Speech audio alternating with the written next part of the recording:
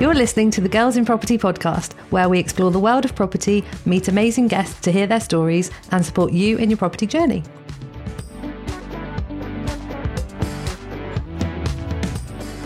Hi everybody, you're here with me, Sophie, and today we're joined by our special guest, Lisa Brown. Hi Lisa, how are you? Hi, I'm great, thanks. Thanks for having me here. It's lovely to be here. You're very welcome. So, in case our listeners don't know about you, Lisa trained as a nurse and her 23-year nursing career was spent in various settings, including the emergency department, where she worked her way up to senior sister and emergency nurse practitioner in a busy East London A&E, and as a health visitor. She loved the diversity of nursing roles and has seen the direct impact that quality of housing or lack of housing has on people's health and well-being. Moving to Devon, she struggled to get part-time work around her children, and so she set up Pebble Properties and went about breathing new life into tired buildings. A chance encounter led her to discover supported living, and she loved combining her nursing skills with her property knowledge to develop property for an adult with complex needs. However, as a property investor, she found many frustrations with supported living and that there was little reliable information available. Lisa set out discovering why property investors struggle to let their properties to supported living providers and why providers struggle to find property to let. She's been educating people, raising awareness and working on solutions to this problem ever since. Lisa is the host of the Supported Living Property podcast and YouTube channel and the founder of Supported Living Property Network. Welcome! Thank you. That's a very thorough introduction there. Amazing. I can't wait to dive into your story and learn more about you. But we always start with something we're celebrating this week. So what are you celebrating, Lisa? I've just launched something new that I've been working on for about a year. So yeah, it's been a really big week for me, actually. Oh, tell us. So yeah, it's been cool. And I did a webinar on Monday night and we've had over 350 people register for it. So it was amazing. Really great engagement with it. So yeah, so I launched the Supported Living Property Academy this week, which is all to help property investors really get deep into supported living. That's amazing. You've had over 300 people sign up. Yeah, this is to watch the webinar. Obviously, not that many, but yeah. So we've just got so much interest in this at the moment. I think it's something that a lot of property investors are really interested in. So yeah, we'll get into that, I'm sure, further on. But yes, it's been an exciting, slightly exhausting week, but it's been really good. Oh, amazing! Well, congratulations on that. I'm celebrating that we are moving house in a month, basically. We lived abroad for ages because we're into scuba diving and had a resort in Indonesia and stuff. And we've kind of been figuring out where we want to be, and actually, because our property job is kind of flexible and we can kind of do it from anywhere, we've decided to move to Swanage. So coming towards you in your direction, but it's a beautiful seaside town and surrounded by National Trust. And my parents moved there recently, and every time we go there, it just feels like we're on holiday. So we're going to go and move by the seaside. Oh, fabulous. Swanage is lovely. That sounds like a really good move. Brilliant. Yay. So, Lisa, tell us your story. Nursing to property. Well, it was never an intentional move, really. I'd always been really interested in property. And actually, this morning I realised that about 20 years ago, we let a property that we owned, that was just our own property, out for 6 months so we could go travelling, and, really understood the freedom that gave us for that period of time. But I was always going to be a nurse. I loved nursing. It was always what I was going to do. And it was really, I was quite disappointed by moving when we moved, and I struggled to get the senior nursing work, and people kept going, oh, you could be a staff nurse, go back and being a staff nurse. And I was like, no, I've got work to that level.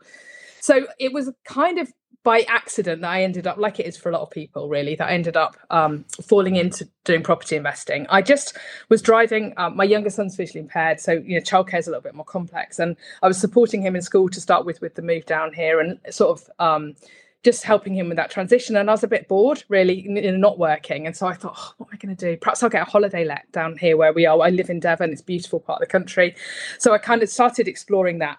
Then started getting a bit scared about holiday lets because I didn't really understand it. So I thought I just need to learn more. Did loads of podcasts, loads of books. For anyone listening who's fairly new in property, I'm sure you'll endorse this too. But there's so much free information out there, isn't there? It's very easy for people to feel they have to spend £3,000, £5,000, £10,000 on a course. And really, there's a lot of information out there that you can get for free to start with. So, so I kind of engaged in all of that stuff, got my head around some ideas. Ended up buying a couple of flats that were it was a house divided into two flats, basically.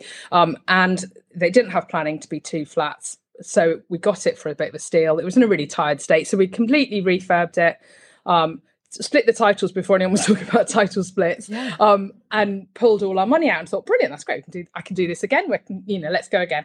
And at that time, I was approached by a specialist housing association, really randomly over LinkedIn, who just went, oh, it looks like you're a property investor in Devon. Would you buy this bungalow for a young man with learning disabilities? And I was like, sounds really interesting. Let's find out more about this.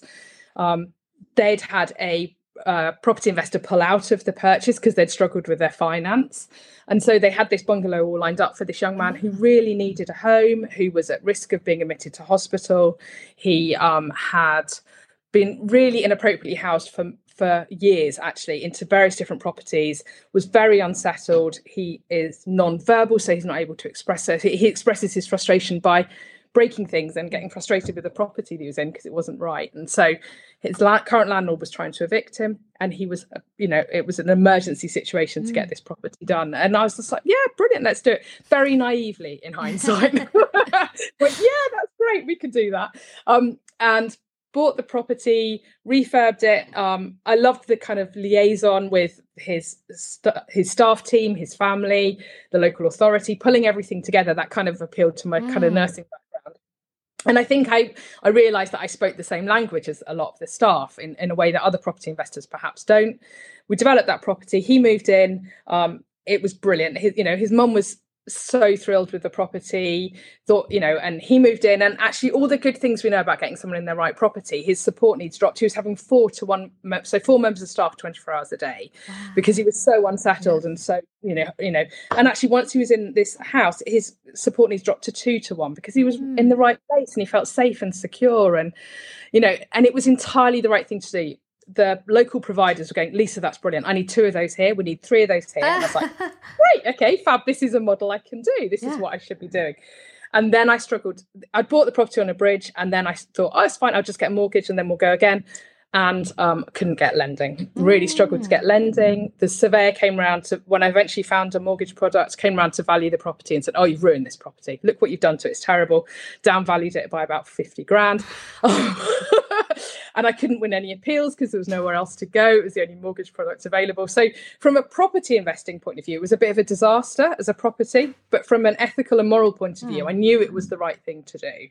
So I started exploring. I was like, I can't be the only person in this space. There must be other people.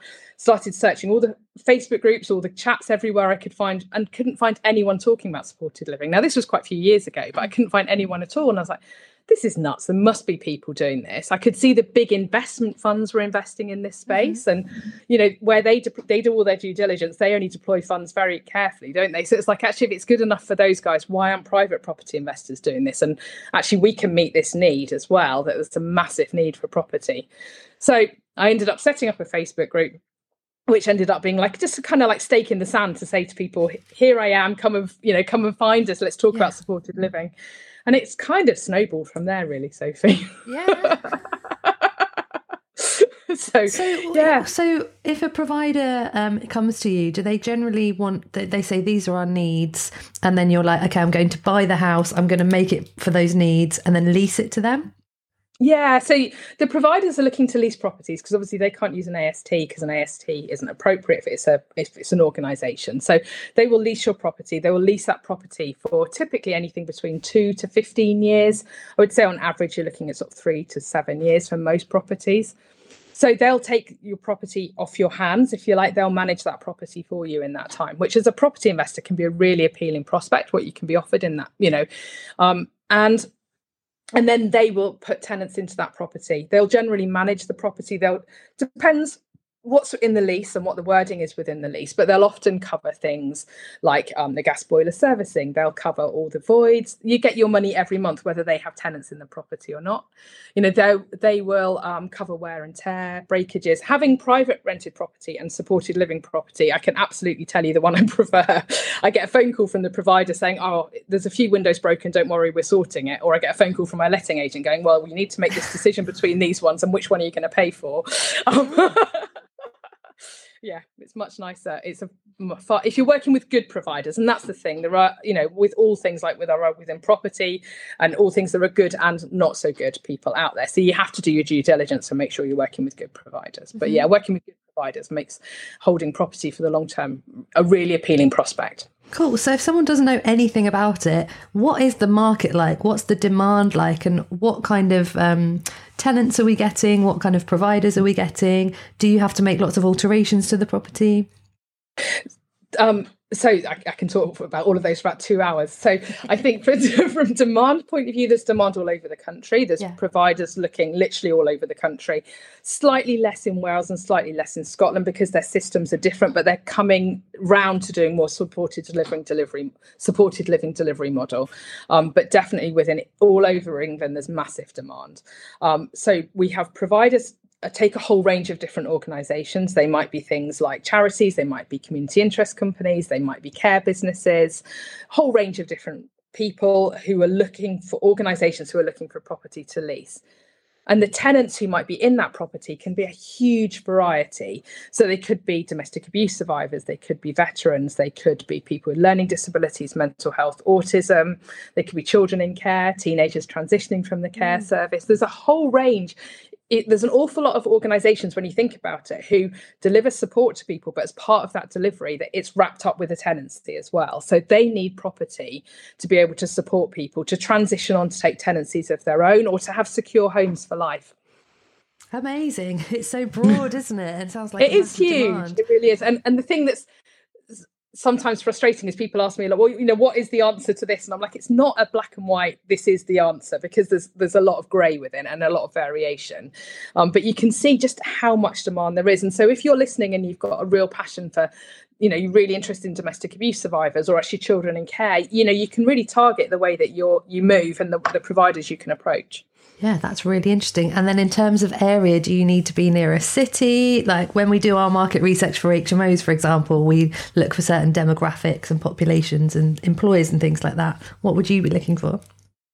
You're looking for, there's higher demand where there's higher population density. So I've got a few providers who are looking for very rural properties, but not many, to be honest. There would normally be people maybe dealing with teenagers who've been involved in gangs, or I've had a lot of disruption who are looking for something very different. The majority of the providers are looking for somewhere in a town, in a city, where people can access and be part of the community. That's a big part of rehabilitation or, quality of life for people, is that actually they can get to do a small job. They can get to the job centre where there's very few job centres left, but, where you can actually get to a shop to buy a pint of milk. You can get on the bus to go and see a friend or have a coffee, normal life stuff. Yeah. So actually, we don't want people to be sort of stuck a long way out where they can't actually access those things. So generally just areas of population density, but they don't have to be massive cities. There's small towns all over the place that's needed as well. Amazing. So if someone's like, yes, this is what I want to do, it feels meaningful and it's property, how would they get started? What would you advise? So I think it's about trying to find providers to work with. I think that's something that's difficult, and it's something a lot of property investors struggle with. The providers struggle to find you guys too, which is why I've ended up setting up the network, because it's just a way to bring everyone together. So there's a lot of free resources on my website you can have a look at. There's a guide you can download about how to find providers. So I just got asked it so much that I thought I might as well just write it and then people can find it and download it. That's amazing. So yeah, there's some good starting points there, and it's just about trying to find the right organisations to work with. Mm-hmm. And then in terms of funding, I guess this could be done on a rent-to-rent basis. It can be, yeah. It's a little bit trickier to do on a rent-to-rent basis. There's some compliance stuff, and some of the providers I work with will be less happy with that arrangement, but others would be okay with it. So it just depends on the providers you're working with. And yeah, from a funding perspective, I'm often asked what the rents are. That's a really common question. Is everyone assumes we're going to be getting very low rents, but actually, if you're looking at people with support needs, particularly significant support needs, there's often a case for enhanced housing benefits. So the rents can sit near a market rent a lot of the time. So you can think, actually, if you're leasing your property to a provider for say 5 years and you're getting market rent for that, and you're not responsible for voids and bits and pieces, you can see how actually you can end up being net better off. Yeah, that's amazing. So what does your day-to-day look like now? How does your business work, and what are you up to? I don't think I have a standard day today. I was having this conversation with someone the other day about routine, and I was thinking it's very chaotic because I'm involved in so many different bits and pieces. So I spend a lot of time I do a lot of, with the network, I do a lot of bringing people together into the community. So there's community building and supporting people. I do a lot of content creation to help people to understand it with the podcast. You know how time consuming podcasts are. Having a podcast yourself, it's a great thing, but actually it does take quite a bit of time.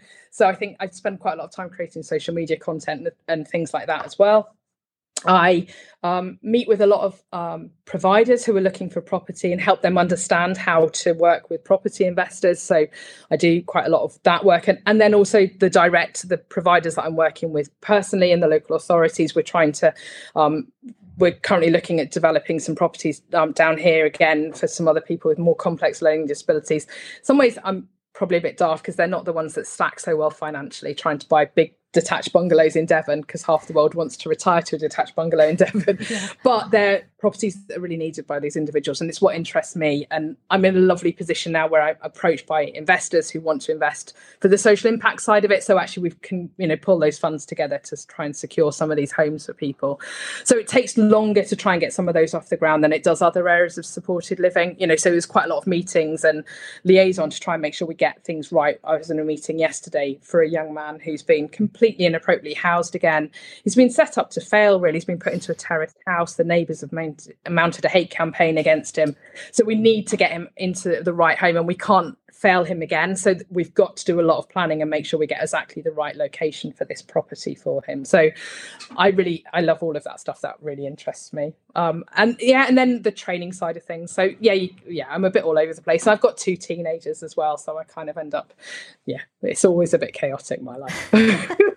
That's amazing. But I love that you've kind of gone for this niche and you've just gone 1,000% into it. You're not like saying, okay, so I'm doing the supported living, but I've also got a couple of HMOs and I'm flipping here and I'm doing that. Because I think that's what a lot of people sometimes get distracted by, something interesting here and something else there. But you've niched so well that you're everywhere I see you. This might sound weird. It's Lisa Brown supported living. Like, you're the person to speak to. So I think our listeners can actually gain a lot from that as well. Yeah, I think it's been really interesting, and I know a few people have said, how are you everywhere? I mean, I am on social media quite a lot. It's me doing it. I don't have like a team. 2 people have messaged me recently, said, who's doing your social media? I really need you to introduce me to them. And I was like, just me. Perhaps I should offer that service.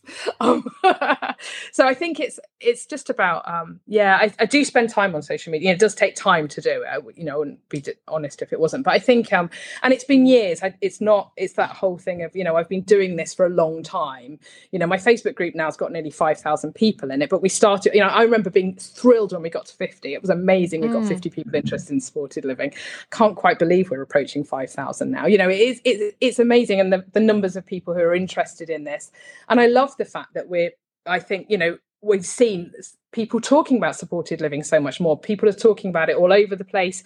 If I was to do those same searches in Facebook groups now that I did a few years ago, you'll find lots of chats and lots of conversations about it, which is fabulous. But it's also a little bit concerning because there's a lot of people out there claiming they know what they're doing, claiming they understand it. And I think it's a complex space to get right. I've been learning it for years and I still don't feel like I know it, and I think there's some people out there who are saying, oh, I know everything about this. And that always scares me a little bit. Yeah, well, I think because property training can be so unregulated, like I talk about this so much, it's all about doing your due diligence, isn't it? And seeing if this person who offers training has experience in it and you can speak to them and they do answer your questions properly and things like that. So due diligence. Yeah, and also people who've been through the system now, who have been the whole way through the system as well with that person, because I've been approached a few times just recently with other people about other trainers and some of those were people I was quite shocked by that I've been approached by, trainers who you think, oh, I think they've got quite a good name, I feel quite safe with them for people, and then people, oh no, another one, so I do, you've really, really got to check people out if you're spending money with people, haven't you? Yeah, but your visibility is amazing, and I always say to people, no one's going to invest in you if they can't see what you're doing. So just posting, regularly, whether it's every day or every couple of days, just saying, look, this is what I'm doing. And then people will get to know, like, and trust you. Absolutely. And I think having some other things that you talk about, if you're looking for visibility tips, have your boundaries about what you do. So my boys are very clear. They don't want to be on social media. She won't see them on social media at all because they would kill me. So I talk about my dogs and I talk about swimming. I swim in the sea a lot. So as well as the property side of things. But that means that when people talk to me, they generally feel safer talking about either the dogs or about my swimming, and then they'll get into the property side of things. And literally every conversation I have will start with one of those two things before we get to property. So I don't think you need to be this kind of exclusive, I only talk about property, I'm a property goddess and that's all I ever talk about. I don't think that's true. I think people like to see a bit more of you, but they don't need to see all of you. They don't have, it's a very curated bit of my life that I show, really. I'm very clear on which bits I show and which bits I don't show. Yeah, amazing. So we're going to move on to property disasters now, if that's all right, because we like to keep it real for our listeners. Yes, so have you got a property disaster you'd like to share? I've got so many I could share. There are so many. I've had dodgy mentors. I've had bad business relationships. I've had so many things I could talk about. But I suppose the thing that's really current and that I'm going through at the moment is refinancing those first flats that I've got, that I've talked about. They're standard buy to lets, but the fees, I'm fully prepared for the mortgage rate rises, fully prepared for that. But the fees they're throwing onto a standard buy to let at the moment, we're looking at, by the time I've paid the legals and the valuation and the fees, $7,000 a flat. Wow. I know. And these are standard buy to lets that with the new cash increase is only going to cash flow maybe £150, £200 at the moment. And you're just like, I'm going to be funding. So I've got this horrible dilemma at the moment because they're in quite a good location in Torquay. I could probably Airbnb them. Morally, every fibre of me is screaming not to, because I've got lovely local tenants in there who need a home, and that's what everyone else is doing in Devon at the moment, is Airbnb their buy-to-lets. But I'm like, I'm going to end up cash. I still can't decide what I'm going to do about them. It's horrible, and it's a really difficult decision. So, yeah, what was this beautiful? I used to brag about this. It was my all money out deal and my free flat. Wasn't that amazing? I'm now like, wow, what am I going to do? Yeah, well, I hope that everything settles down eventually in the next kind of 12, 18 months and the dilemmas, go away a bit, because that is really tough. I think so. It's just rubbish. I don't want to be evicting tenants for no reason. It's completely the wrong thing to do. But yeah, difficult decisions I've got to make there around how I'm going to make those work. So yeah, that's my current kind of dilemma. Yeah, amazing. Mine is rubbish beds. Ooh, okay. So we started our rent to rent business just over 2 years ago, and we may not have made good decisions when we furnished the first couple of properties. And I think we got the beds off Amazon. Amazon. Yeah. Yes, I'm such. And they're like metal framed. Oh, like those really cheap basic ones. Yeah. Just screw it all together, fine. It looked all right, but they're all just bending and breaking. And we were like, that was a stupid investment, because we're now replacing everyone's beds, but we're now putting much nicer ones in, and we're upgrading. And it's tough when you start out, isn't it? Because you're kind of bootstrapping. But we're growing and we're improving all the time. So that's and as long as you are replacing them, you're not leaving your tenants with the horrible bent, broken beds. So, just sleep on the floor. We know some people who would, so it's good that they. Yeah, that's true actually. So we've got a listener's question for you to finish off with from Tammy, who is wondering, what direction do I take?